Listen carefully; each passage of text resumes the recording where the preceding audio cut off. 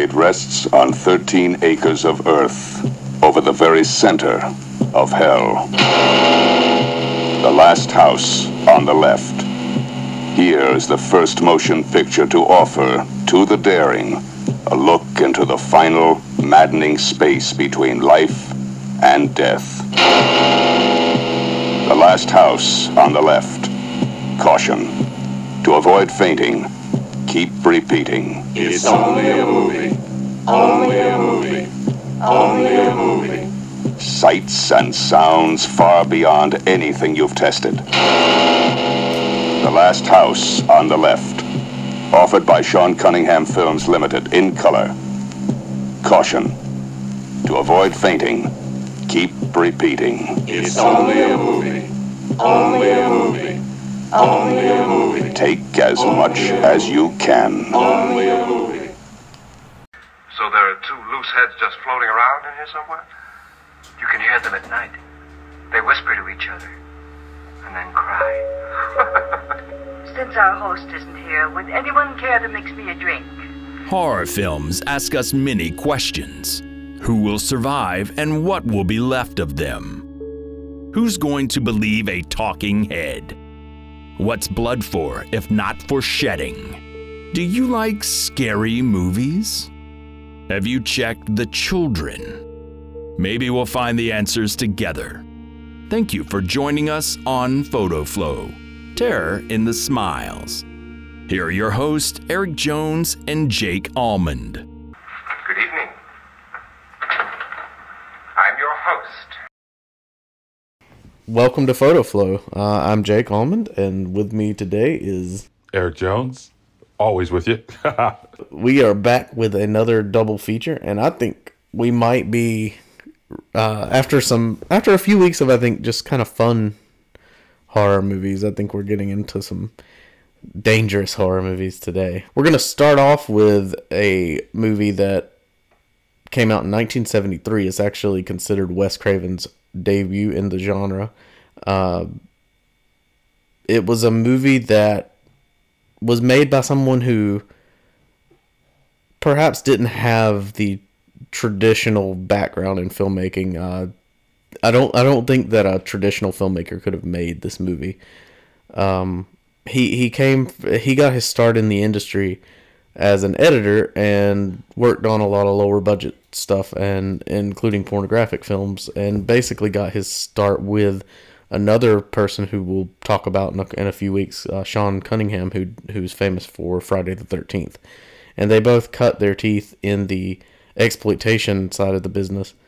And basically, as far as the sources that I've read and seen in interviews, it was more or less a, hey, do you guys want to make a horror movie? They're really hot right now. We'll give you such and such amount of money if you can write and direct one. And so Wes Craven wrote and directed The Last House on the Left, and he's very much heavily inspired by Ingmar Bergman's Virgin Spring, and you can see that if you've ever seen Virgin Spring, even if you just go and watch a trailer for it or something, you'll see that. But at the same time, the level of darkness and anger that Wes Craven tapped into here is very much unique. It's not the art picture that Virgin Spring is. Let's just put it that way. But that's not to say it's without art.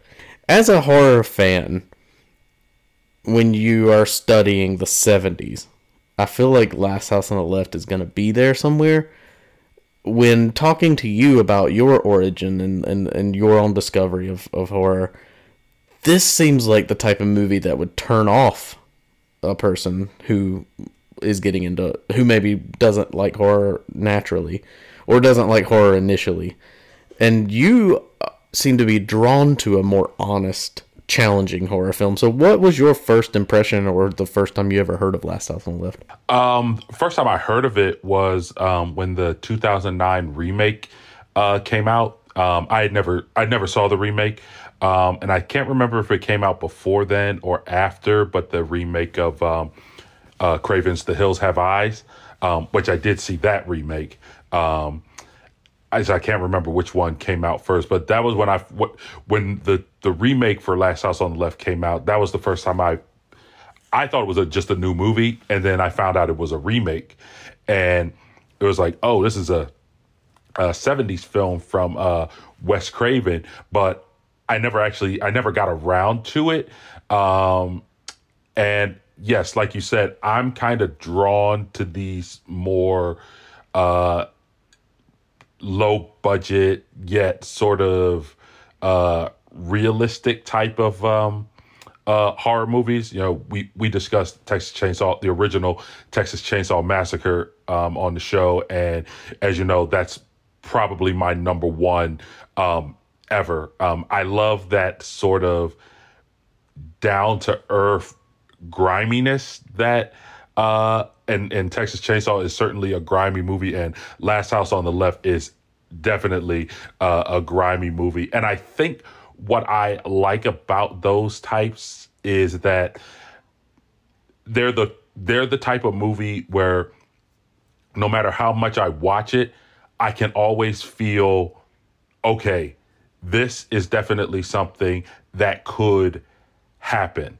As much as I love like Friday the 13th or Halloween, and not that events like that couldn't occur, but when you get the Friday the 13th or Halloween or Scream or many other types of horror films, you can tell that they're as time goes on, a lot of the horror tropes are already coming to life. So when you watch some of them, you're already you're in on the tropes already, so you kind of know how it goes. But like for a movie like Last House on the Left, there's no tropes yet to really to go off of. I'll even throw Psycho into that type of thing because it just feels like it's a movie that's kind of about just real people and horrible things that could happen to real people, and that's why I'm sort of as time goes on, I kind of get drawn to those types of movies. I'm sure eventually we'll get to T.I. West's X, and I love that. That came out this year. I love that because it's, again, the same way. It's very real, and the setting just feels like people doing things that people normally would do, and they unfortunately get caught up into horrific events. And I like when a director kind of like Craven does here, or with Tobe Hooper with Texas Chainsaw, they don't shy away from that, and they don't make it cinematic where it feels like we're making this look cool for a movie. It's like, no, this is this is frightening. This thing happening to these people is frightening. I could it probably wouldn't even be too far out of the way now, to hear, like if you were just listening to your local news or something, to hear there were two girls that went missing the other day. They were just walking the street, and, that's it, because they just happened to talk to the wrong person at the wrong time. And that's sort of down to earth, uncompromising. And people will say that's like, if someone has criticism of it, not that people don't have the right to feel how they feel, but I always do applaud that when a filmmaker just goes, you know what, I'm going to show this what it is. It's nasty, it's unpleasant, but it's it's real, and this is what could happen. And if you're unsettled, good, you're going to be unsettled. And over the years, that's something I've been kind of drawn to. With a film like this, Texas Chainsaw, or I Spit on Your Grave. That's another one. Probably even more grimy than this one. But yeah, that's what I love about this exploitation style of horror film. Yeah, I mean, it didn't take people long to go beyond this, but I still think that this is a watershed kind of a film, like you were saying. I mean, because you could go back to like horror movies from the 30s to the 40s to the 50s to the 60s even, and then you see like this change, with the culture in general. Everything got a little bleaker in the world, I would say. Like, I mean, granted, we had gone through 2 world wars, but it just, in American culture specifically, and thinking of the time that Wes Craven grew up in, there was this push to Puritanism that's always been there, I feel like, in society, post-war society of America is now a superpower, and it feels like a lot of the stereotypes of America in the 50s and all that, even though there's a lot of films that dive into this, by the way, but there's a really dark underbelly to the 1950s that I think, even though the TV shows and a lot of the movies of its time, weirdly enough, even more than the 40s and the 60s that it's sandwiched between, it felt like the 50s were trying to really portray this false image of American goodness, like a perfect society almost. It just feels like that's just part, and I'm a little more critical of movies from that decade for that reason. Like, there are some really great movies from the 50s, but I have a harder time sinking my teeth into it because it felt like it was harder to make a gritty film during that decade. There was a lot more, the McCarthyism and all that kind of stuff. It was a little harder. Now, there are some, I could name like 10 if I thought of it, like really great movies from that decade, and more, but there's this weird thing that happens, and I think it happens again in the Reagan era of the 80s. Like this, even though there's plenty of good trash, entertainment during that period, but it's just this false.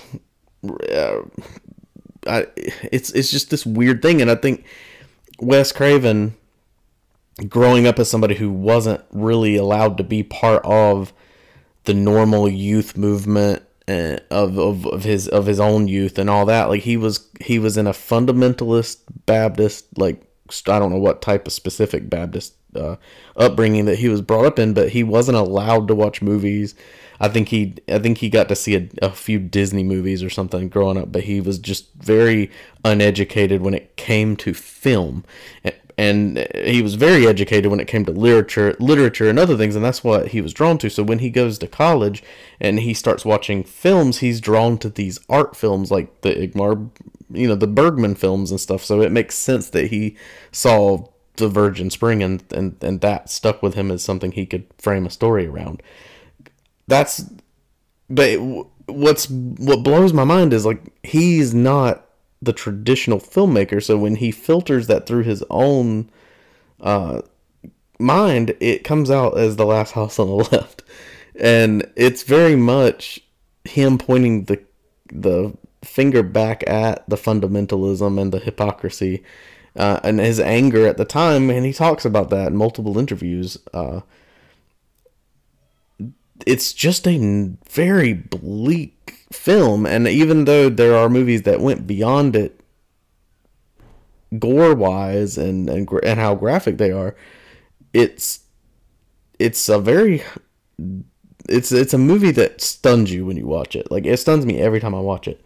And it's like you really smart comparison to the Texas Chainsaw Massacre. I would argue like this type of horror film exists because of Night of the Living Dead in '68, because that was like the one that said we can take a lot of anxiety and angst of what's going on in the world with Vietnam and the stuff, the civil rights movement and the other things that were going on in that decade, and filter it through this lens of revolution and all these other things that are happening and war and all these horrible images that we're seeing on our TVs, and make this really bleak but honest horror film. And I think when you get to Wes Craven in 1973, he's doing very much the same type of thing, whether intentionally or not, but he's very clear that he was reacting. A lot of the nihilism and anger in Last House on the Left comes from what was going on in society at the time with the Vietnam War specifically and other things. And he's at this point he's on college, on college campuses, or maybe this is post college for him, but he's he's got an education in film and art house cinema, and here he is doing grindhouse cinema, and I don't even think he knew what was appropriate. Like, I don't think he knew where that line was, and I think that if he had known where that line was, there might be certain things that he softened in this film, and I'm glad he didn't, because this movie was controversial, was so controversial. Like, people, this. Well, here's a good example. There's this movie called Terrifier 2, right? That's out, and I don't know if you've seen it. How much they've marketed it as being this movie that'll make you throw up and all this kind of stuff, but all that is just the old fashioned marketing, like The Exorcist did, of you'll faint and you'll throw up and all this stuff, and all that does is get more people to want to watch it. No matter how good the movie is, it gets more people wanting to watch it. I'm not knocking it. I just thought, well, that's pretty transparent what they're doing, but whatever, it works for them. So they got this smaller film into more theaters. With movies like Night of the Living Dead, they got into those theaters because that movie made a statement. Now, it did make people sick, and it did shock people, and it did make people cry.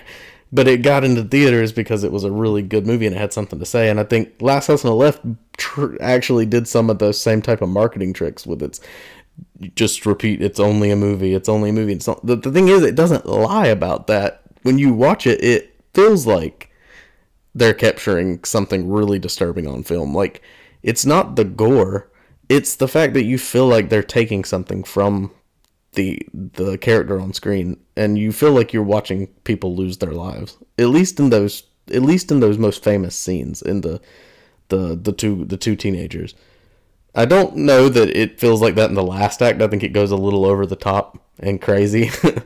I love it. Don't get me wrong. I love the last act, but it feels like that though during the rape and murder scenes of that start the whole thing off. Part of that is, like, if you look at horror movie history, there's usually almost always a familiar face, no matter what the movie was or what you thought of the subject matter itself. If you go all the way back to the 30s, if you have the Universal monsters, you have Karloff and Chaney and Lugosi and Claude Rains. You get to the Hammer era, you have Christopher Lee, and you have Peter Cushing, and even with Psycho, I think you had familiar faces like Janet Leigh or Anthony Perkins, faces people saw before, or because Hitchcock was directing, face people knew. But with Last House, you don't have any familiar faces. You just have these characters. You have these two teenage girls whose faces you don't know. You have these monstrous criminals who you don't know, and you have a director and a producer who people don't know, and there's like an audacity. They're outside of that Hollywood system, yeah. Yeah, there's like an audacity to it. It's like, well, who the hell are these people to show us these to show us these horrible things? And that, but like you said, like you were saying about Craven and his background, he didn't come from all that, like most did. He didn't go through the Hollywood system like normal. He did what he did. He worked the way he worked, and he had to and when he's doing his first film, he's channeling all that into, while still making his while definitely getting his point across. I think he's saying that, hey, these, and I don't think I've seen some say that this was like, it's nihilistic. I believe it's definitely bleak. I don't think he's saying that the people, lives aren't worth anything. I think what he's saying is that what you think is this, serenity, this serene type of life. There are elements to it that, can bring, destruction to it, that, it's not all as pretty as you think, like you were talking about with some of your experience with some films from the 50s. It's not all Leave It to Beaver, if that makes sense. Well, and I think, yeah, that you made a good point. And the part that he said, Wes Craven himself in an interview said, that disturbed people about this movie more than anything, it wasn't the content, it was the way, we talk about tone a lot on the show, but it was the scene specifically when they've already killed, and I don't think they've killed Mary yet. They've killed the other girl, and forgive me, I'm once again terrible with character names. Phyllis. But they've killed Phyllis. They've killed Phyllis, and they almost have they're all kind of standing around looking like, and they're like picking the pieces of grass that stuck to their fingers, and things like that. These are the moments that don't feel like a typical horror film to me. But the scene where they're all covered in blood and they're all picking the pieces of grass off their hands, and then it shows they almost look like they're disgusted about what they did. And it forces you to not empathize with the killers. It forces you to humanize the killers. They're not faceless monsters. They're regular people that feel things. They're not, like, good point about nihilism, they're not nihilistic even. They might be psychotic. I mean, whatever their, psychiatric profile would be, they are people, and we are now seeing them as human beings that can feel things, and that's somehow more disturbing, and it is. And I would argue that that's one of the most, like, even watching it Tuesday or Monday or whenever it was I watched it, that scene struck me harder, and it had been years since I'd watched this movie, but that scene struck me harder watching it during that viewing than it ever has before, because it's really something else. Like, that's probably the single most powerful moment in the entire film. And I mean, they immediately start goofing off again when they're washing off, but for just a moment they felt something. It was like they had to desecrate this woman and to feel something, and I think that he's right about that. I also think that it feels horrible, like when you're watching it, like in a way, like it feels genuinely like you're watching real, as close to you can, there aren't very many movies that feel like you actually watch the life go out of somebody in the way that Last House on the Left does. I don't know. In all the criticisms of this film are always like, well, they use goofy music with the cops, or they lean on comedic things or whatever. This seems like a very normal thing for the time, because I think even our next feature actually did some of that too. But I would argue that the difference between the comedy, that the occasional little bits of comedy in this movie versus other films, it almost feels more disturbing and more to the point of what Wes is trying to say, which is exactly what you said, that life can be beautiful, but life can also be really ugly, and these things are truths that exist together.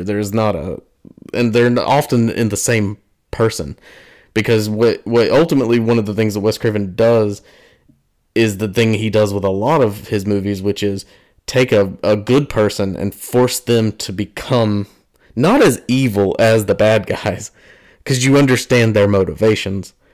That's the scary part. He forces good people to do horrible things. And I think he does this through several of his films. It seems to be a theme that he really likes. And even when even though it's a fumble as a film overall, I still really enjoy it. And Shocker, he tried to show a character turn their back on.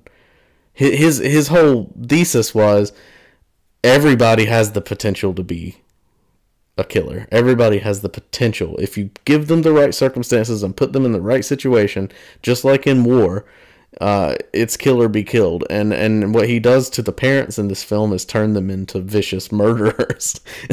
But even though you can say, you kind of, I mean, I don't know how you felt watching it, but I'm kind of like on the side of the parents regardless. But at the same time, what they're being forced to do is horrible, you know? And it's definitely going to be like, life is never going to be the same after this. Well, you know, the very first time just watching it, I was like, I'm just thinking from, I guess I was just thinking from a writing perspective. I'm like, oh well, goodness, the parents sure did do a 180, really quick. It's like, well, darn, they didn't even write in time for them to grieve or anything like that. I'm thinking, I'm like, oh, we're missing a scene of a funeral or something like that. Something that gives us time with the parents, with Mary's parents, as they come to grips that their daughter has been like murdered. But it's really like it's a switch that flips just like that. And when I watched it this time, I was like, you know what? I could understand that they're like, wait a minute. Oh, these are the people who killed our daughter, and they're in our house right now. And I could imagine just, I was like, you know what? I could imagine a parent just going, nope, that's it. That's it. We'll take care of this.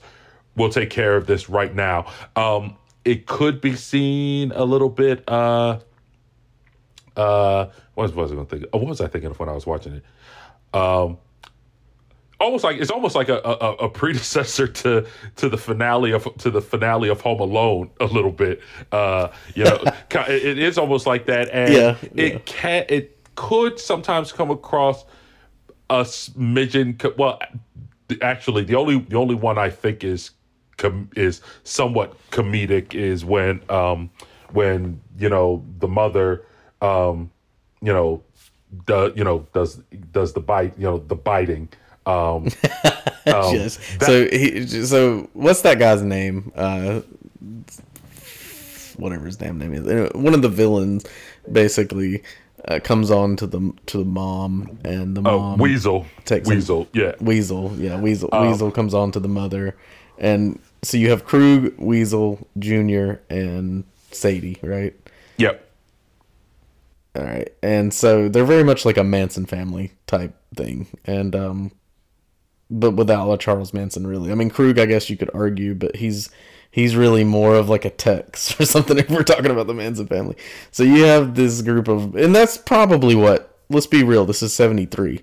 That's probably what Craven was drawing from. But he seems to be very much pointing the finger at the hippies that failed. I mean, essentially the hippie culture that failed. I mean, they changed the world, but not in the way that they I think intended to. There was no. It was like the revolution of the hippies had fallen by this point. Like, it had totally failed, and the world was not a better place in 1973. And I think Craven was feeling a little bit of anger about that too, because even though I think that he very much was anti-war, and he was very much wanting things to be equal rights and other things, I just feel like he was very critical of his own generation and even the generation that preceded it. And he very much was critical of authority throughout his whole career. And with the Manson family, kind of framework, he makes this his own little, degenerate family.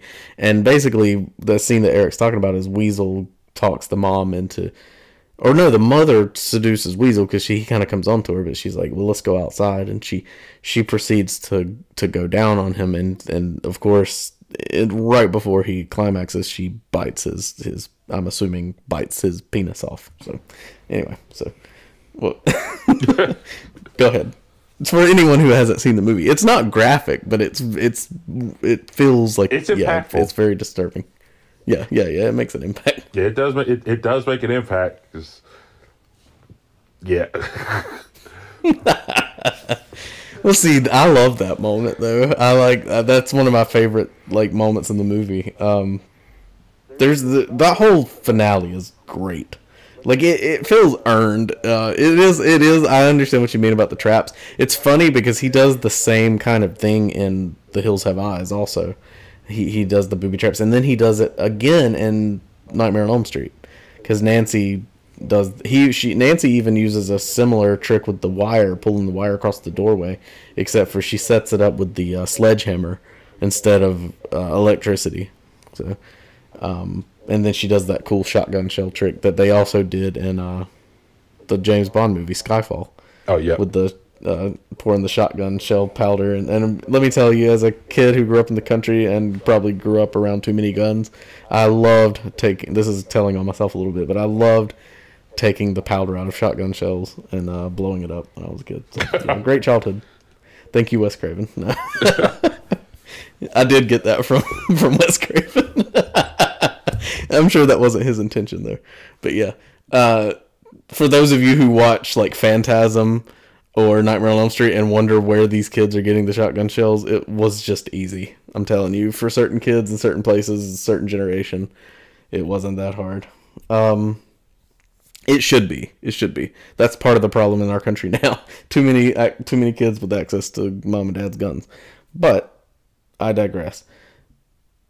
Last House on the Left was one of those movies that I found that book at the library when I got really into horror films, and it was an old, outdated book, but it had a list of like, it was talking about like grindhouse drive-in type, exploitation films, and I wasn't really that well educated in that genre at that time, even though now it's like one of my favorite. I love a good low budget shocker, and I'm going through the book, and of course it mentions the Texas Chainsaw Massacre. See, that was the one that I knew about. Like, everybody knew about the Texas Chainsaw Massacre. That one had achieved pretty much, like, even though it was still very much a cult film, it's achieved mainstream recognition thanks to the VHS era or whatever. It's through word of mouth, because my mom's never seen it, but she can talk about it. You know what I mean? Like, everybody knows about it. So I knew about that one. But in that same article, it mentions The Last House on the Left. And I knew who Wes Craven was, but I didn't realize he was the one that did The Last House on the Left. So as soon as I find this out and I kind of put it all together, only thing it talked about in that was the gore. It mentions the scene you just mentioned about, the Lorena Bobbitt scene. And it mentioned the gutting, that's all. Like, so I'm just expecting a gore film, right?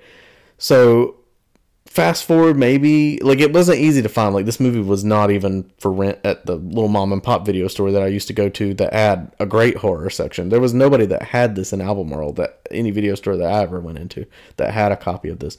But as I'm starting to buy more movies, my friend Jason and I went to the place where I bought a lot of horror films, and they had a copy of it on VHS, and it was supposedly the unrated cut. Now, Last House on the Left has a history of censorship, so depending on which part of the world you got a copy in, or which part of the country in America you got a copy in, at the time it wasn't easy to find a complete version. There was just so many different chopped up versions, including one that was basically like a PG-13 version, which I have never watched because I'm like, what's the point? But the Arrow set actually has 3 different cuts. It has the unrated, the most complete cut that's available.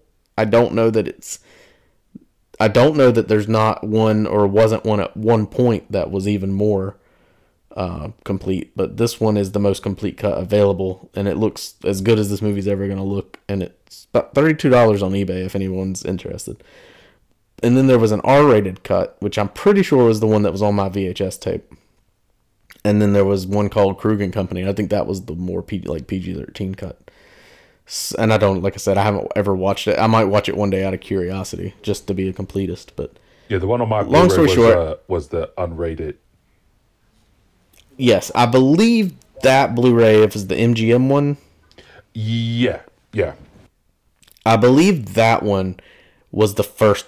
So I watched that VHS with my friend Jason, and we were expecting this really. By this time, we had seen Evil Dead, and we had seen like a number of other horror films, and I was expecting something crazy, because of the reputation of the movie. So when, strangely enough, and we're teenagers, we're stupid, we're immature and stupid, and I'm thinking this is going to be a crazy horror movie. So when it wasn't a crazy horror movie in that way, it just didn't really strike out at me as being all that crazy. All that. I mean, granted, some of the scenes were still shocking, but there was a lot of the rape scene and the gutting and the other stuff was cut down from what that article was talking about, and I thought I had the complete version. So years of, maybe, I don't know, 5 years later, they put out that MGM DVD, and so I'm like, I'm going to upgrade my VHS, because by that point, I had the curiosity of like, I haven't watched this again, let me give it another shot. So I put that in, and it had the introduction with Wes Craven that I think the Era Blu-ray also has, and I was kind of stunned by like, okay, no, this is the real version of the movie. And now it's still not like a gore fest, but it is definitely a harder film than the version that I saw the first time. And I was like, the power of it, and I'm not talking about because anything was more graphic necessarily, it was just the power of it and the way it was edited was there in the way that it wasn't the first time I saw it. And I was also a little older, and maybe I was really watching it not just to watch it for the shock value at this point. And it's become one of those movies that I don't watch it every year, but I revisit it every few years. And like you, I kind of put it on the same pedestal as like Night of the Living Dead and Texas Chainsaw Massacre in terms of the type of change that they all brought to the horror genre in general. And I think that Tobe Hooper and George Romero and Wes Craven, all three of those guys specifically, came from the outside of the film industry to make movies that Hollywood would have never had the balls to make. And I just loved them for it. I mean, just loved it. So that was my experience with it.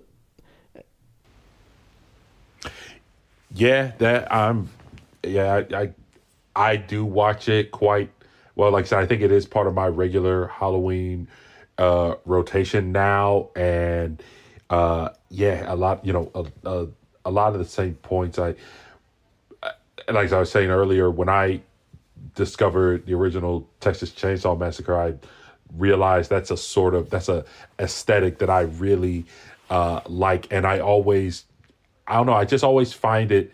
I feel grateful when a creative person, a director or writer, whoever, doesn't flinch. And I mean that as in like, I'm going to show you something. I'm showing you an uncompromised view, not necessarily uncompromised vision. Although I do want, if someone has a specific vision for their film, I'd love to see them make sure it's, what they put out there is what they wanted to put out there. But I'm more so, I mean, like in terms of just the actual, the specific content. This is definitely something that I could have seen that if I'd have known about it years ago when I was still renting movies out the video store. This is definitely one I would have, tried to have rent at some point. But yeah, there's just something about the uncompromised nature of it. And I respect the hell out of that. So yeah, this one, and honestly, has Craven made better movies than it? I would say, I'd say 3 of the Scream movies are better. I say Nightmare on Elm Street is better. I'll say People Under the Stairs is better. But I think if there's just something special about Last House on the Left that I love to revisit it. And this time when I watched it, I just watched it straight through. I gotta watch it again with there's a commentary, and I'm sure your Arrow set probably has it as well. Commentary with Craven and Sean Cunningham. I've been going back through. Yeah, I've been going back through and watching, and I plan on just going through them especially when I get back in the house one day. I want to go through all of Craven's movies with his commentaries, because he put a commentary on almost all of his films. Which I mean, there might be a couple where he didn't, but I just think that is so valuable listening to him talk about it, because he really thought about things. Even movies that feel a little more lightweight, like Shocker, watching it with commentary will make you, it might not make you love the movie more, but it will make you appreciate what he was going for, because he really put a lot of thought into why the characters are reacting the way they are to each other, and what the overall, like, how it connects to the world outside of the film itself. You know, he was just really, he had that ability to think about things in a literary way or a philosophical way that I just never hear other filmmakers, or maybe it's just other people just aren't able to put it into words the same way as him. I just find his thought process and his thoughtfulness fascinating. Like, I love listening to Wes Craven talk about character motivation and storytelling. He had a real passion for it, and he's just a really cool guy. Like, holy crap, there's just not that many people that seem to have an understanding of the human experience the way Craven did. And I think you're right that there are better movies that he made, but there aren't very many movies that are as powerful as this one. I think that there's something to be said that it's not just, oh, well, how well is it edited or how well is it shot? Absolutely, there are better filmmakers in terms of that. That wasn't really what made Wes special. I think what made Wes special is right here in this movie, and I understand that it's a little much for some people. It's what draws me to his work, and there is a certain amount of honesty to it, even when it's clunky or silly or occasionally soap opera, or, you know, there's like, even when it's weird, like the Nightmare on Elm Street's a weird movie. It's a weird movie, and people say things weird, and it's filmed in a weird way. Like, everything feels very like it works because it's a dream. For me, that movie worked, and we'll talk about it when we get to that film, but that movie works for me because it feels like a nightmare. And not in a bad way, but I mean, it like feels like how dreams and nightmares really work. And it's just a bizarre movie. Like, there's no other movie that has that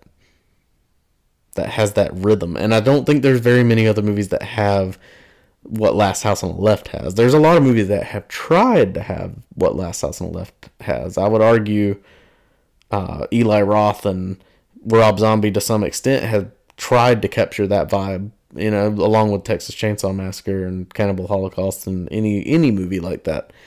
But nobody's ever really made a Last House, and I haven't even seen the remake, although I would like to. I like the fact that Wes Craven was involved in both the remake of Last House and The Hills Have Eyes. I would argue The Hills Have Eyes is more successful in what it's trying to do than The Last House on the Left, but I still don't think it's more of a standard horror film, and it's a great one, but it doesn't make me feel like I'm seeing something, like getting a glimpse at something that's almost forbidden. like somebody much smarter than me, and probably more than one person has said it's like watching a snuff film. Well, that sounds horrible. Like, I wouldn't actually want to watch a snuff film. But I think what they mean is it captures when you're making a movie, you want to capture whatever you're doing with emotion or with something. You're wanting it to be honest, and that's what Last House on the Left does. Is it captures something honest. So even with the parents being kind of more conservative parents, and I don't mean conservative politically, but just they're more your typical parents, and she is the typical teenager of that era, and she's wanting to be a strong, independent woman that's that embraces her sexuality and all that stuff. So the whole beginning of the film is she's, her father's kind of criticizing about the shirt that she's wearing, but he doesn't make her go change her shirt. He just says, hey, like I can, it's kind of indecent or whatever, but whatever, he doesn't make her, they seem to be fairly liberal parents, right? They seem to be fairly peace and love type people, and they're not fundamentalists. Like I think that the pointing the finger at the fundamentalist side of it would be more like, this is a movie that none of my fundamentalist friends and family would ever watch. And I think that's kind of what Craven said at one point, was like he thought he was making a movie that nobody he knew would, like, it would just be something he made with his friends or whatever, and somebody would make money on it. It might get him, it might allow him to make another movie, but he didn't think anything would come of it. But the emotional truth in that is that she's a teenage girl who wants to be an adult, who wants to embrace her sexuality, who wants to have the freedom to go to the big city and smoke grass and watch a concert. And but at the same time, she's still a kid. Both her and Phyllis. And Phyllis seems to be the cool kid, the cooler kid that's a little more streetwise. But what you find out as the movie goes on is that they're both just kids, and they genuinely don't have any idea the danger that's awaiting them. And I think that when I was the age that they are watching, I was probably 16, 17, watching this film for the first time with my friend Jason. We were both the ages of the two girls in the movie. We could have related a lot to them, and that we were guys. That was the only difference. But like the whole idea of, we're smart enough, I have a job and I have a car, and I'm smart enough I can go do what I want to do in the big city, and I'm not I didn't worry about a thing, man. I was like not at all worried about anybody hurting me, and he wasn't either. Fast forward to when he's 27, my friend Jason got tortured and murdered in his basement, and I'm talking like in real life. So it's kind of the emotional truth of that. The characters in this movie, they have no idea that anybody in the world would even think about harming them, and I know he didn't either. He never thought for a second that anybody in the world would do something like that to him. You know what I mean? So in this film, when that happens, it's so jarring and so shocking that I think that the parents are just reacting to their anger in that moment. They're angry and they have an opportunity. If I had an opportunity at my lowest point when I was grieving over my friend, I probably would have murdered the person that killed him too. I'm just being honest. I mean, like, emotionally, whether I would have or not in that situation, emotionally I understand that. Like in the movie, I think they capture that. He's being honest. He's putting a mirror to you and saying, would you, if given these circumstances, be the good person that you know you are, or your idealistic self, or would you be an animal? Could you be an animal if given the right circumstances? I think most people, and I think Wes Craven understood this, I think most people could. And the truth is, when you are young like that, if you're a decent person, you don't really think that there's anybody out there that would just kill you just for the fun of it. And there are people that would, or just hurt you, or just not care about you and leave you on the side of the road, you know? So, I'm not saying the entire world's like that. I mean, I'm not like that. You're not like that. I mean, not everybody's like that, but there are people out there like that. And I think that, Wes was being more honest than a lot of people, and Tobe Hooper, even though I think Tobe Hooper is tapping into that fear of the unknown in like the country, you know, that's a whole different fear, I think, than what's going on in Last House on the Left. I think Last House on the Left is saying the evils in the small towns too. It's not just in the mean big city, because the whole movie is this anxiety about that she's going to go to New York and she's going to go to this concert and she's going to get in drugs. And the irony is, the scariest part of the scariest scene in Last House on the Left, and then I'm going to shut up, is the scene where they go to the big city, right? And they go and they go to buy weed, and they end up in the apartment, and they meet the bad guys in the movie. And you think, well, this is where because Weasel pulls the knife on them and all that.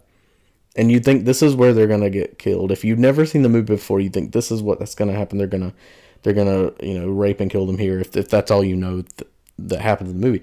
But the scariest thing in the movie is that it cuts back and forth between the parents kind of preparing for her, I guess, her 18th birthday or 17th birthday, and where the girls are. And the scariest thing that happens is their car breaks down, and you realize that they have the girls in the trunk of the car. Now they're not in the big scary city anymore. They're in the idyllic,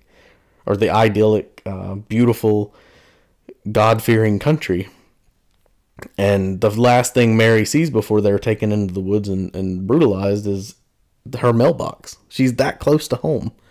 She's right there at home, and she's not even safe. She could literally, at that moment, I'm always thinking, just run for it. Just run for it. Your house is right there, And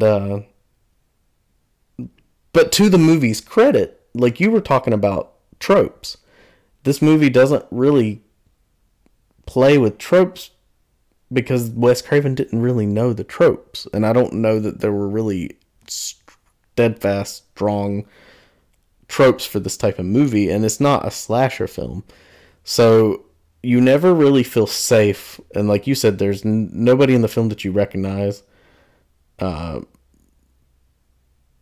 That moment when she looks at the mailbox and realizes she's in danger right here in her own backyard, essentially, is a terrifying idea. And I think that sticks with me. Like that part of the film is especially frightening, and it's not safe feeling because it's not following any sort of formula. Nope, totally agree. I mean, it's a great movie, man. Like I think that the final act is so much fun. Like it's insane.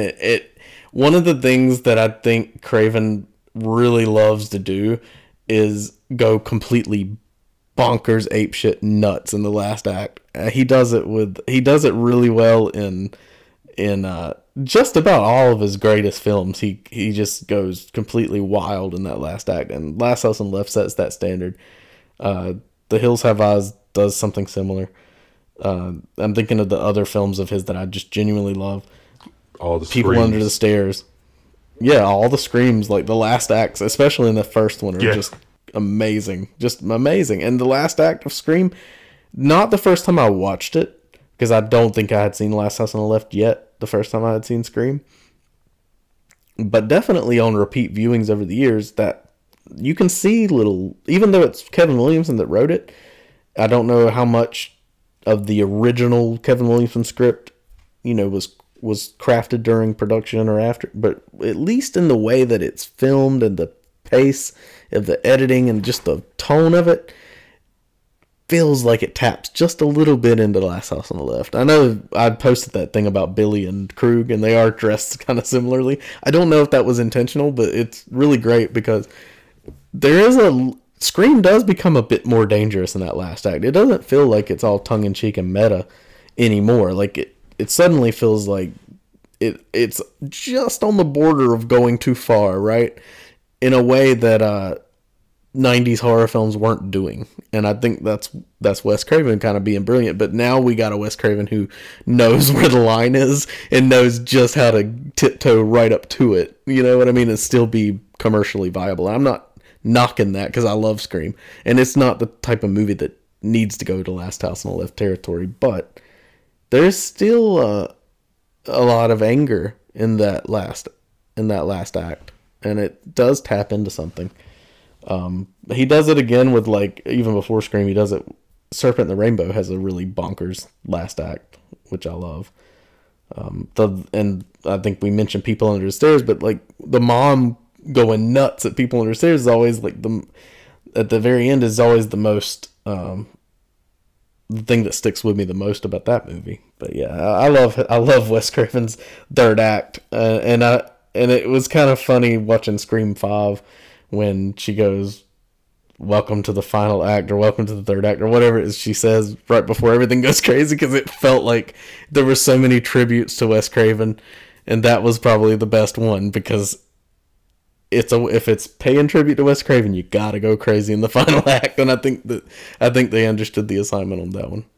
You know, I think it's a great piece of exploitation, great piece of horror, and as a word of warning to our listeners, yes, there'll be more Craven covered on this show. And just to give y'all all a heads up early, Jake and I are both pro Vampire in Brooklyn, so yes, that will get a cover at some point. I love that movie. Yeah. I mean, that one even has a pretty good final act. I mean, I think Vampire in Brooklyn is very much misunderstood, but I do have a soft spot for that movie. It's also got some great Wes Craven alumni, that pop up in it, and it's just a good movie. I don't have anything else to add. I think I pretty much shot my load on that one. But pun intended. In the spring of 1946, in the small town of Texarkana on the Texas-Arkansas border, a series of horrific murders were committed by a masked assailant known only as the Phantom Killer. For 3 harrowing months, the Phantom stalked the back roads of Texarkana, following young couples looking for privacy to isolated areas where their screams for help would go unanswered. Though several arrests were made in connection with their brutal slayings, which ended as suddenly as they began, the killer's identity was never confirmed. Indeed, many people who lived through that nightmare time believed the Phantom spent the rest of his days free, walking the streets of Texarkana quietly and anonymously until his assumed death. Yeah, so our next film is a movie that I actually just recently, I watched it, I want to say last year was the first time I'd ever seen it, and this was not one that I was familiar with during my, horror spree of my teenage years when I was really getting into the genre.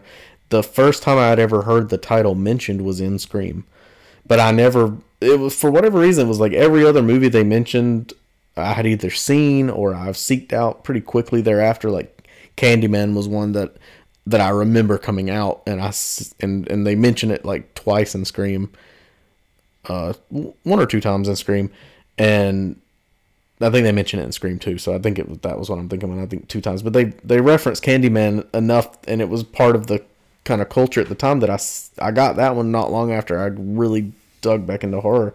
And Silence of the Lambs was one that I was already a fan of.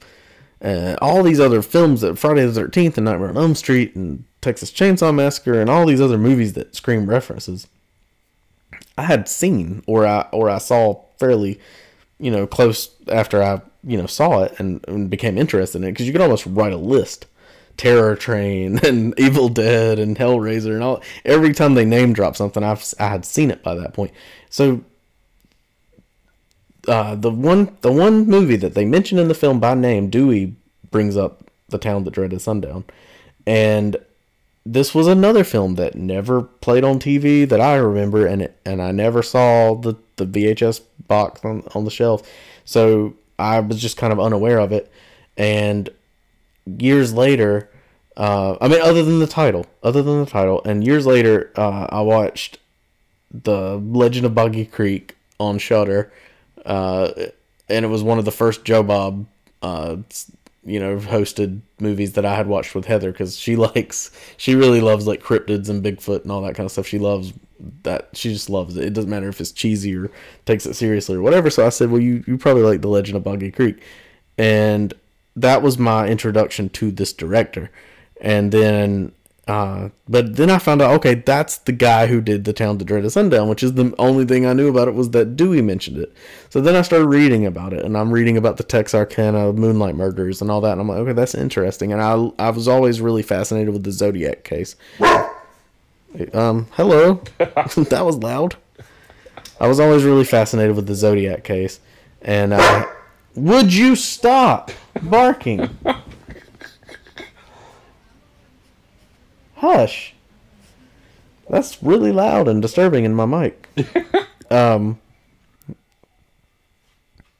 was always really fascinated with the Zodiac case, and the movie that inspired that was Dirty Harry, and I love Dirty Harry, and then I found out I watched some documentary one night about horror films that are actually based on true stories, and one of the segments was dedicated to the town that dreaded sundown, and they told the whole real story. And so then I'm like, well, I have to finally watch this film, and it's really eerily similar to the Zodiac murders. Even his MO and the way he killed and the wearing the hood over his face and all that kind of stuff is very similar to the Zodiac murders, but in Texarkana, on the Arkansas side of Texarkana versus, San Francisco, California. So, Scream Factory put out the disc, and I'm like, one of the times that they did a sale, I picked it up, and last year, I think I had it for a while before I finally watched it, and last year I put it in, and I was really kind of blown away by it. I mean, what was your first? Had you ever heard of the actual case or the movie before? Like you, the first time I heard of it was in Scream also. But like you said, it's the one movie of all the movies that the Scream franchise references. It's the only one that for some reason, it seems like it never got any elevation or anything because of that. And so it's like the title always kind of stuck in my head, but never enough to the point where it was something that I needed to look up.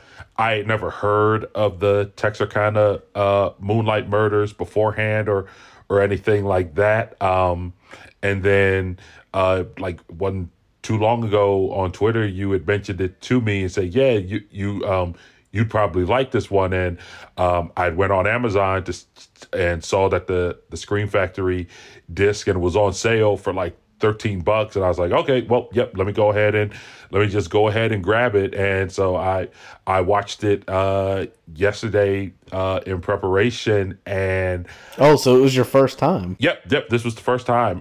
And yeah, so like atmosphere means a lot to me in a movie.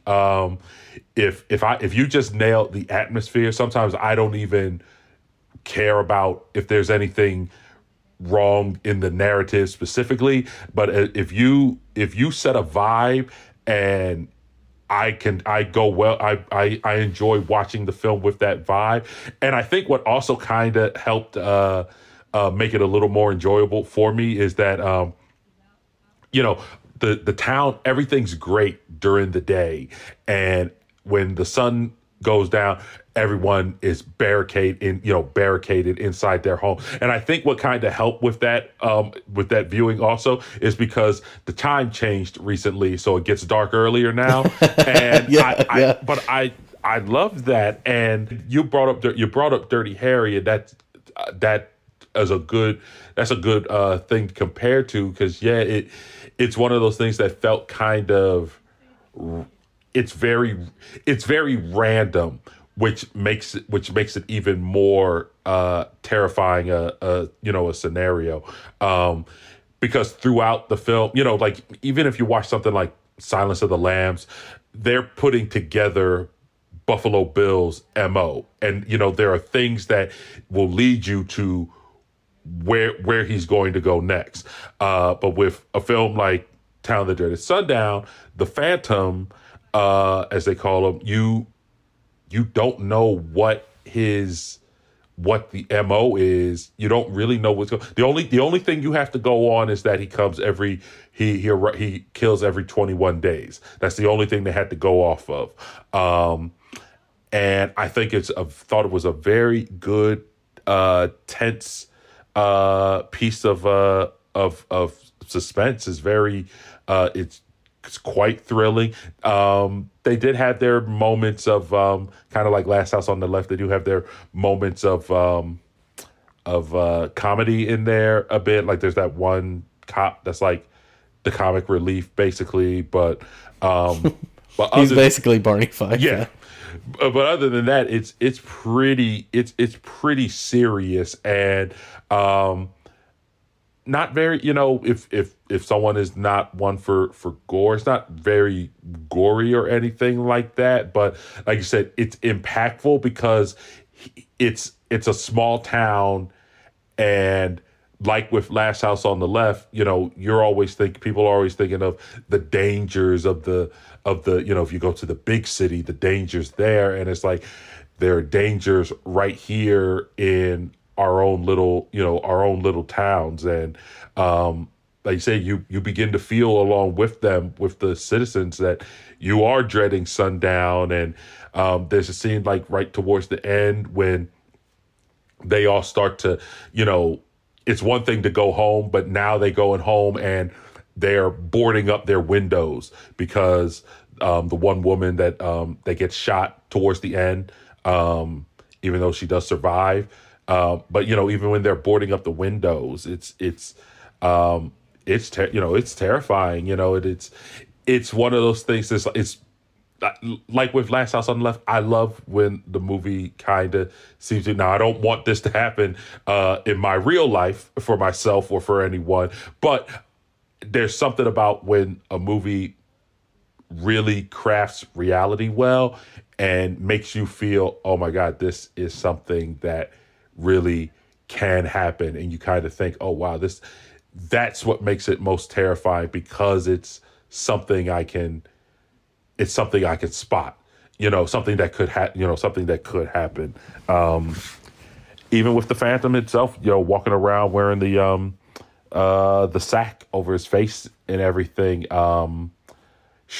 Before we went home for the pandemic, I used to work in downtown Philadelphia, and people wear weird stuff all the time. Not, but when you're walking around in the middle of the day, you're not really thinking of anything, but to see someone in a sack in the middle of the night, while you're in your car, or like people were in their homes, it's just, it's terrifying. And I got to read up more on the actual historical events itself, because I found it fascinating, and definitely something. I think there's a commentary on the disc. I'll have to watch that.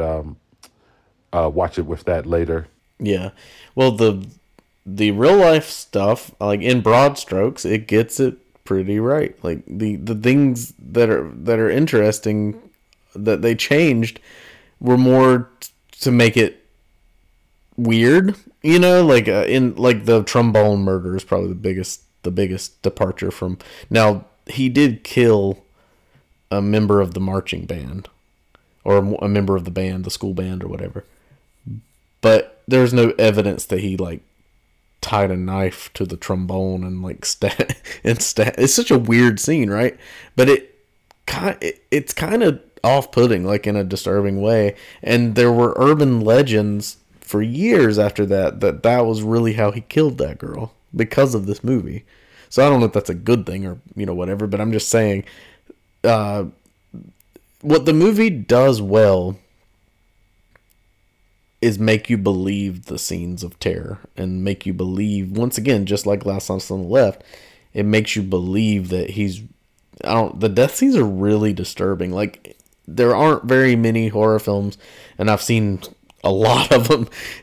There aren't very many of them that make me uncomfortable when people die, and this is one of them. Last House on the Left is one of them. This is one of them.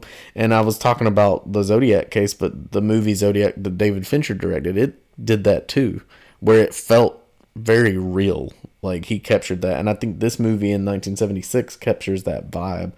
And it's like Last House on the Left. I think the moments of humor,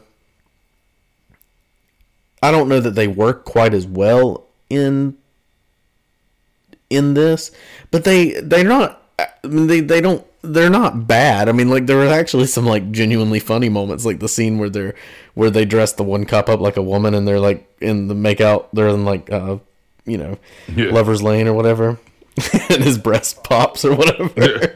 Like, that actually made me laugh, but it was kind of also wouldn't have been that out of place on the Andy Griffith Show or something. But I think that's kind of the point. Without having the director talk about it.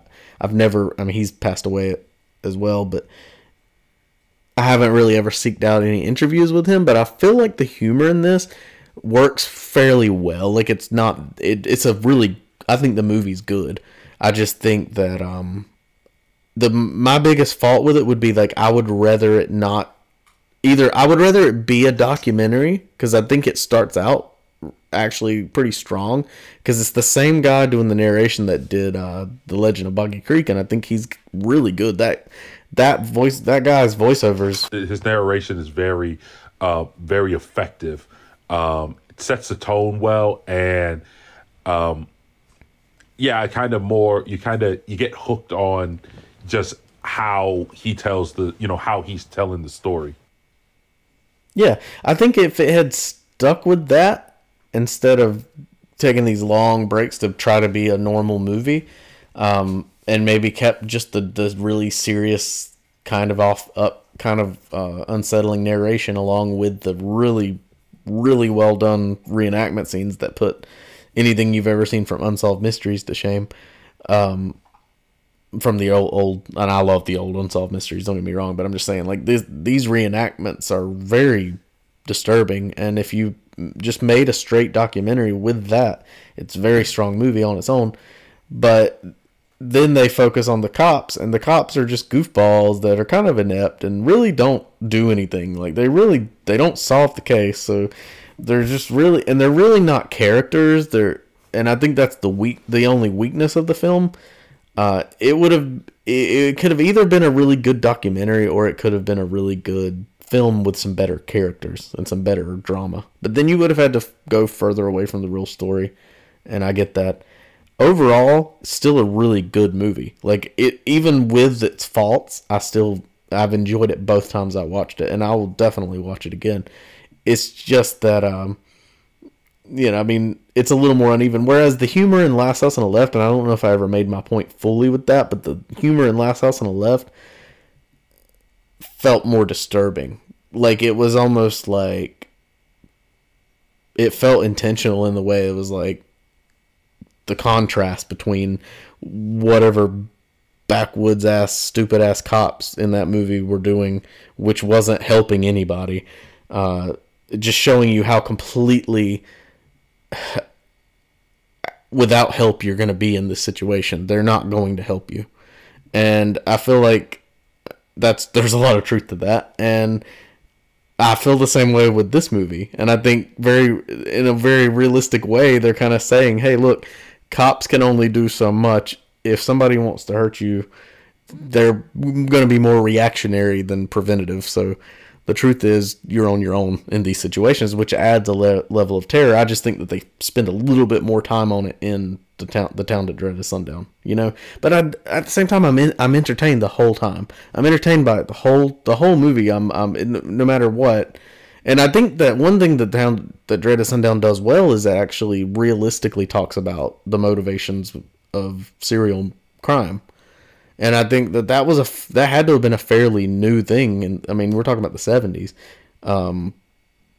Profiling serial killers was if it was even happening, it was new. And like, even in the movie when they bring in the Texas Ranger, that actually is based on the real thing. They really did they based that off a real Texas Ranger. They really did bring him in. Now, he didn't solve the crime, but he was one of the few law enforcement officers in the country that had some understanding of this type of crime. And this is at a time when the FBI was just getting started trying to figure this kind of stuff out. So I think all the stuff he talks about in the film, and about MOs and on all that stuff about the what this killer's motivations are, like, that's all really ahead of its time. Like, you don't really get into stuff like that until like Manhunter and like the Thomas Harris novels and stuff. I feel like that was kind of the mainstream of that, and that still felt really fresh in the 80s. So and then you get into Silence of the Lambs in the 90s, that still felt really fresh. I just don't think that now we take it for granted because of all the true crime stuff and the Homicide Hunter stuff and CSI and all that. Now it's so well known that it's almost cliche, but at this point in time, it was really fresh. And I like that aspect of it. I think they do a really good job with that. even if the humor makes it a little uneven, I still enjoyed. At the same time, you're not watching The Town That Dreaded Sundown for characters as much as atmosphere, and you nailed it on the head. It does have that, and I think they do that well enough that it's worth returning to. And all of the scenes of horror in the film with the attacks are very scary, in my opinion. Like every single one, I feel like the characters are genuinely terrified, and there's something really disturbing and realistic about it. That woman that gets shot in the face when her husband gets shot through the window, and then she gets shot in the face with the whatever small caliber handgun or whatever. That, as far as I remember when I read about the case, that's something that really happened. So that's fairly realistic to what really happened. And that is just horrifying. Like, you don't see that in movies very often. Most of the time in a movie, you get shot, you fall down. You might not die, but you fall down, right? And in this, she gets shot like twice, and then she's like running for her life to her neighbors. Like, it's something so unique that I don't think I've ever really seen. You just don't see that in films, and I think that sort of thing happened here, and that sort of thing once happened in a documentary that I watched about that documentary on Netflix about the Night Stalker. Something like that happened with him because he was using a small caliber, like a 22 or something, and it was just the idea that somebody could sneak into your house at night. This is, by the way, is my absolute biggest. Like, this terrifies me. The thought that my family's asleep in their bed and I'm asleep in my bed and I'm completely zonked out and not worried about a thing in the world, and I get shot in the face in my sleep, or I'm just walking through my house and somebody bursts through and shoots me in the face for no reason. Like, that's a terrifying thought. So that actually upsets me when I watch it. Not like, oh, I'm not going to watch this movie again, but that gets me in a way that a lot of slasher films or something couldn't do. But yeah, that's a scary thought, man. And the thought that you don't just get to die right away, that you have to like be in terror for, while you're bleeding out is a really horrifying thought, especially if you live out in the middle of nowhere like I have multiple times in my life. Where your closest neighbor is a run through a field or the woods or whatever. It's a pretty scary thought. Yeah, what I was thinking was interesting about it is how it does feel like as a movie, it feels like a kind of like the premise, not the premise, but like a refined version of like, Texas Chainsaw, because especially specifically if you talk about like just the opening, with Texas Chainsaw, the opening John Larroquette narration. But if you carry that throughout the entire film, and you don't actually focus on, the kids and Leatherface and all that, but it also feels like a predecessor to like America's Most Wanted or something like that. Yeah. Exactly. With like those reenactments and everything. Yeah, you're right. Yeah. And even the way it ends with like he's still out there somewhere, which is exactly what they did with the Legend of Boggy Creek when you're talking about a monster that nobody really necessarily believes in. Well, somebody probably does, but you know what I mean? Like, it's something that's more like, and the monster might be out there. It's actually pretty eerie when you see it, but it's funny at the same time because you're like, okay. With this, it's like, oh no, there are people like that are still out there. And that's really scary. And this was in 1976 when it came out, even though that's something else that it does well. Now, I have obviously no experience living in the 40s, but I think it captures the setting and the period that it's trying to capture really well. So you really feel like it's authentic. Like, you feel like you're watching a documentary about 1946 or whenever it's taking place. But in that cool way of being, I think it's 1946 is when it takes place, but it came out in 1976. Now, that would have only been 20 years before, so the people in the town of Texarkana remembered this very clearly. And when the movie's coming out, imagine this happened to your town and you knew the people that it direct. Oh my God, would you stop barking? What are you barking at? Am I getting shot in the face by the Moonlight murderer guy? He's coming to get me? Shut up. Oh, Ryan walked in the room yesterday. Actually, it was earlier this morning. Just as a joke, he walked in and he was wearing a Jason hockey mask that he had gotten in like a gift bag at Halloween or whatever. And Leonard just started growling and jumped off the bed and like got between him and me. And I was like, oh, he's protecting me from Jason. If they had Leonard at Crystal Lake, all those campers would be fine. But, I mean, he was like not happy with him at all. And then he smelled him and he realized it wasn't a murderer. He was fine. Anyway, as I was saying, Leonard, before you rudely interrupted, I don't even remember what I was saying. Oh, it's kind of crazy that the posters and the teaser for this movie said he's still lurking out there. Basically he's still in Texarkana, and people got pissed. That was a controversy. Like they actually got pissed off. Like imagine you're on the tourism board for Texarkana, and this movie comes out. And it's like, damn it.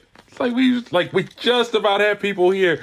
They almost we had 500 hotel bookings. I don't know how many hotels are in Texarkana, but we had 500 hotel bookings, and now we're only down to 50. This damn movie. Yeah, yeah. Well, it's strange because the Dewey name dropping this movie in Scream is actually one of the. Funny that we both had the same reaction, that it was the one that didn't really have a huge impact on us. But if you think about it, this is probably the best reference that Scream 1 makes, in my opinion, drawing some sort of parallel to its own, at least one of its characters, because Dewey feels like he's a cop he's basically representing the type of character that these cops in Town That Dreaded Sundown are. The type of cops that are in slasher movies typically. The only difference is we like Dewey. Yeah. Because none of the other cops in these movies is worth a damn most of the time. But Dewey is basically the cops, like a 90s version of the cops from The Last House on the Left or The Town That Dreaded Sundown or a number of other slasher films. So I think that him referencing this movie was brilliant in retrospect. Like when I watch Scream now, I'm like, oh, I get what they're going for. Also, his whole reference was the town of Woodsboro was shutting down. They had the curfew in place. Everybody was supposed to stay inside. So it very much was like a Town That Dreaded Sundown. And Dewey feels like he could be a Texas cop instead of a California rural cop. And I think there was always something relatable about that because I grew up in the rural South, and that's how the sheriff's departments are. They're great if you want to file a property damage report or a domestic violence case or something, or somebody bashed your mailbox with a baseball bat or blew up set off firecrackers on your porch, or in my grandfather's case, somebody threw a stick of dynamite in the tree. So somebody threw a stick of dynamite in the tree in our front yard years before I was even born, when my grandparents were still living there, and blew up the top of their tree. Wow. So I'm sure they had the sheriff out there for that. But yeah, I mean, they're not equipped to deal with these type of things. They're just not. That's why they have to call in the Texas, and you can't blame them because these are unusual type of things. So they call in the Texas Ranger. But I think that reference in Scream is brilliant. Now that I've seen the movie, I think it's great. But yeah, I mean, I think it does what it sets out to do really well. And even talking about it with you now, I think maybe I was a little too harsh, only giving it 3 stars. I think it's a good, solid 4-star film. I think it sets out to do what it does, and it does it well. But going back to that town, I was going to finish that. So the town, that's another parallel it has with Scream. Scream is a fictionalized version, but in the Scream world, the Woodsboro murder Sydney's mom is raped and murdered, and then a year later the Woodsboro murders happens. Then Gail Weathers writes a book about it, and the book becomes a bestseller, and then they make a movie about it called Stab. And then in Scream 2, you kind of see how that affects everybody. Well, think about the only thing I could think of there's a lot of movies based on true stories, but specifically in real life, in Texarkana, this is Stab to the real life residents of Texarkana. I can see it. Especially in 1976. This is Stab. This is the real life equivalent. And they were pissed about the marketing of it being like, he's the killer still out there and all that. However, every Halloween now, because now we're like a number of years later. We're not just 20 years later anymore. But over time, even though there were lawsuits and everything else, they have softened. They show this movie in the town square every Halloween. This is one of the movies that they show. It's become part of the town. It'd be like if Woodsboro got together every Halloween and showed Stab, which they do in Scream 4. They even have Ghostface masks hanging on the posts and everything. But yeah, it's a trip, man. Because when I saw Scream back in the day, I thought, that's so insensitive, and nobody would ever be that shitty, would they? Oh yeah, they would be totally. And the fact that there's a real life town where some real life murders happen, and there's a movie that was made about it 20 years later, and people in 2022 or 2023 and forever on will be watching this movie, celebrating it almost. It's a weird thing, man. I'm not saying it's a bad thing. I'm just saying it's a weird thing. It's fascinating. I'm going to be a Spock on that one. It's just fascinating. Humans are fascinating. Yeah, no, I thought it was just, like I said, I thought it was a really interesting piece. I was actually expecting more. I wasn't expecting the documentary feel to it, because I was always expecting, oh, this is like especially when I saw it came out in '76. I was like, oh, is this like another sort of proto slasher, and because this would be what, 2 years before Halloween? Yeah, Halloween '78, right?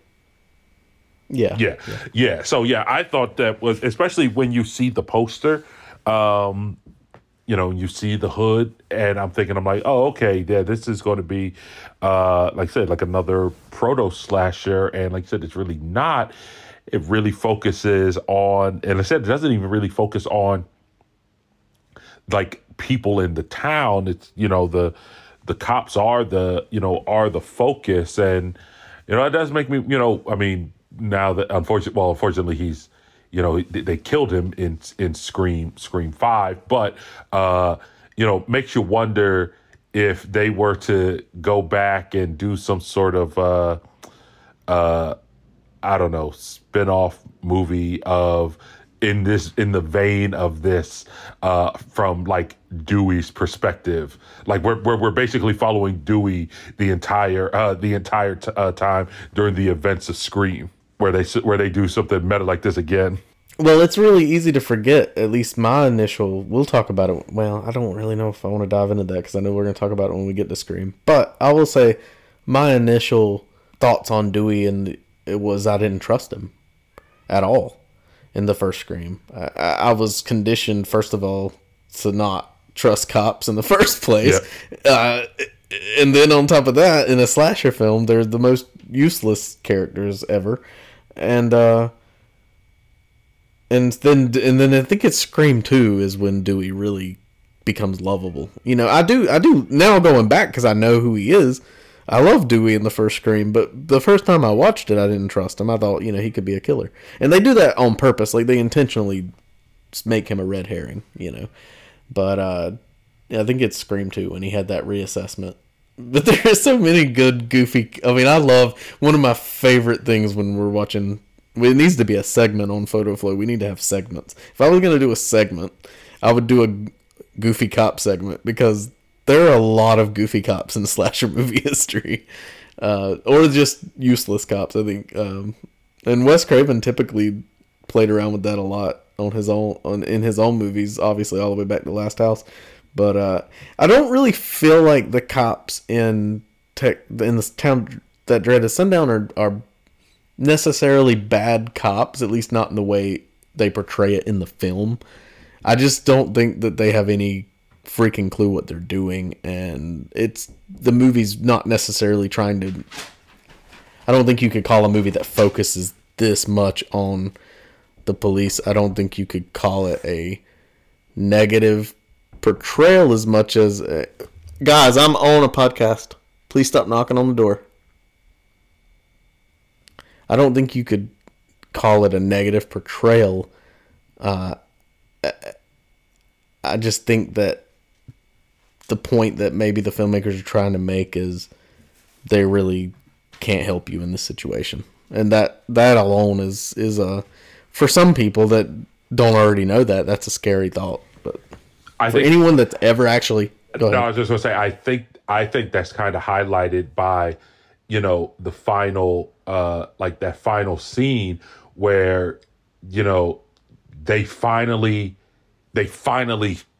spot him, they finally catch him, and they unfortunately just happen to be on the other side of a train. They shoot him in the leg, and it's like, well, darn, they shot him in the leg, and I get the train was on the other. They were on the other side of the train, but they shot him in the leg, and they still couldn't get him. And yeah, I think that, like I said, that's definitely one of those things where it's like, darn, even when they were able to do, like you said, I won't say finally did their job, but when they were able to actually do their job and do something, and the circumstances still wouldn't allow them to, to catch him. I mean there's a lot of truth to that though. Like I think that that's what makes something like Silence of the Lambs feel good, because that's what you want.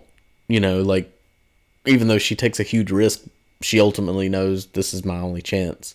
So she does what she has to do in that situation. When Clarice goes, and we'll talk about Silence of the Lambs soon too, but when she goes down to that basement, that's what you want, but that's not the reality a lot of times. Like, very few of these cases in real life are solved by the police. Like, in the grand scheme of things, a lot of times there's other factors. It's people being willing to come forward when they know something, or the neighborhood, kind of like in the case of the Night Stalker, it took the neighborhood just saying, screw this, we're going to chase this guy and not let him out of our sight. We got him, as soon as they realized the wolf in sheep's clothing among them, like, and it took the citizens of Los Angeles to bring him down, I'm just saying, like, very rarely did these cases get solved with good old-fashioned police work. That's all I'm saying. There's other things that go into it.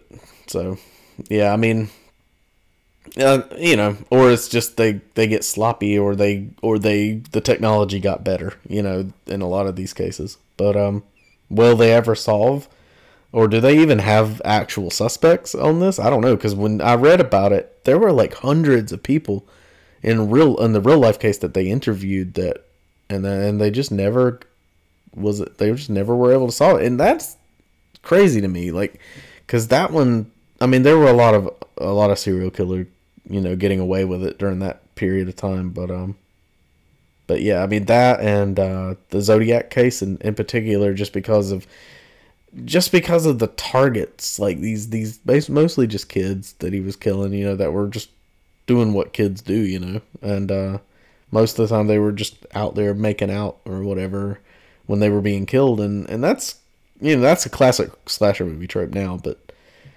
that might be where it came from. Stuff like this, like in real life, that's kind of it's interesting because those two cases in particular happened, and then this movie came out, and I don't, I'm not sure when the whole teenagers going to make out and getting killed thing. I guess I would always associate that with Friday the 13th, but there is a interesting through line from, even though you said, I mean, and I agree with you. I don't know that this is a proto slasher, but it definitely still is in that what ultimately makes up the slasher film, which really solidifies with that Friday the 13th, especially, and I would say like Friday the 13th and Halloween 2, Friday the 13th Part 2 era is when it really solidified, because before then it was this weird mix of true stories and urban legends and like Italian giallo and murder mysteries and all kind of mixed up, and then it kind of became a genre there for a little while. But yeah, man, The Town That Dreaded Sundown is very much worth anyone out there's time that is interested in any of the following murder mysteries, unsolved murder mysteries, documentaries, true crime. It really scratches that itch in a way that there just wasn't a lot of that at the time it came out, so it deserves some recognition on that alone. I think the director felt like it was I think he felt like he leaned a little too hard into the comedy, and I think that he obviously was disappointed that the movie wasn't a bigger hit than it was, but it's a true cult classic in the way that I think it got a lot of attention as time went on, and it's become a favorite to a lot of people. And he wanted to make a sequel in the 90s, was just never able to get it off the ground, or a remake or a sequel or whatever. But he passed away, and they eventually did make, a few years ago, a requel to it, if you will, that is sort of a sequel, but also a remake. I haven't seen it yet, but I've heard it's good, so we might be watching that one in the future too. Have you ever seen anything about that? No, I haven't. I've never read it. I've never seen it either.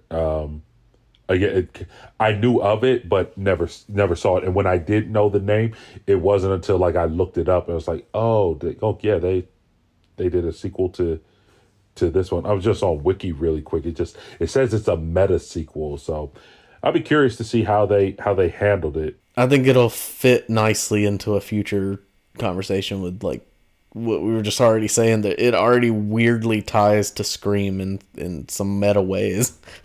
Unintentionally so, maybe. Or intentionally so in the case of Scream. I think that they were doing that. That could be why. Maybe that was intentional from Kevin Williams, and maybe he knew that Texarkana had embraced the movie in a weird way eventually. Maybe that was where he got the idea for Woodsboro and its relationship to these murders and all that kind of thing. I thought it was strange, too, that they sort of did that with the Halloween 2018, when David Gordon Green, the script that they used for that, they have that moment where the teenagers are talking and one of them says, I thought that Michael Myers and your grandma were like brother and sister, and she's like, well, that's just something some people said. And then they're like, and then he's trying to downplay it, like, well, he only killed like 6 people. I mean, nowadays that's kind of like not a big deal. And when you think about it, somebody I'm always quoting somebody else, but if it's a good quote, I'm going to quote it. It was somebody, one of the actors that played one of the cops in this movie I watched an interview with, and he said, the truth is, he grew up somewhere near Texarkana, and he said that the truth is, at that time, this was really terrifying, and the director and writer of the film actually did grow up in the town and remembered, this was something he was very familiar with. The story was already there because he grew up hearing it. It was something he remembered happening. And but the actor said, if this happened now, it wouldn't even be like front page news if somebody killed 5 people in a town in the middle of America. Like it would not even make front page news. Now I don't know, but I feel like he's probably right, I mean, we have mass shootings now that don't even make the front page, so it wouldn't be that shocking that, but at the time in 1976, this absolutely would have been, especially if you were in the area, if you lived in, near Texarkana on either side, you would probably, this probably would have stuck out to you as being crazy because there weren't many famous cases of serial killers at that time in that area. So But yeah, I mean, because, well, you were the city versus the small towns. This isn't supposed to happen in a small town. You know, I mean, that living in a small town, that mentality still exists. That's why when something horrible happens, inevitably, if you're watching the local news, somebody will be interviewed and they absolutely will say, I don't know, I never heard of anything like that happening around here. Which is true, they haven't. But I didn't think this could happen here. Yeah.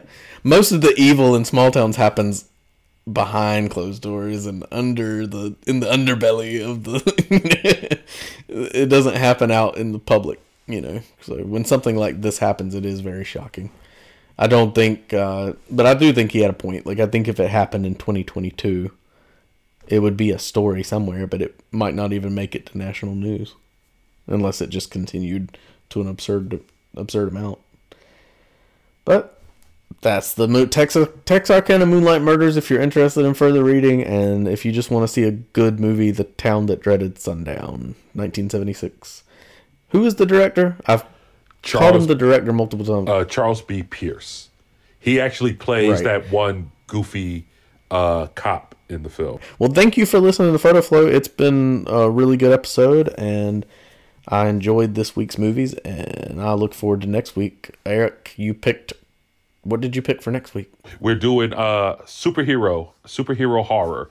So we'll be talking, we're going back to Wes Craven with his 1982 DC film Swamp Thing. And then we will jump to 1998 with Wesley Snipes and the Marvel movie Blade. Oh, that's going to be fun. Yeah. Something fun to wash away the filth of this week's double feature. But yeah, I'm looking forward to that. Some more Wes Craven talk. And I probably haven't seen Swamp Thing in a couple years now. So it'll be about time for another rewatch. All right. Well, thank you for listening to Photo Flow. And please, I want to stress, we need your likes. We need your subscriptions. We need your reviews. We need your input. Whatever app you listen to us on.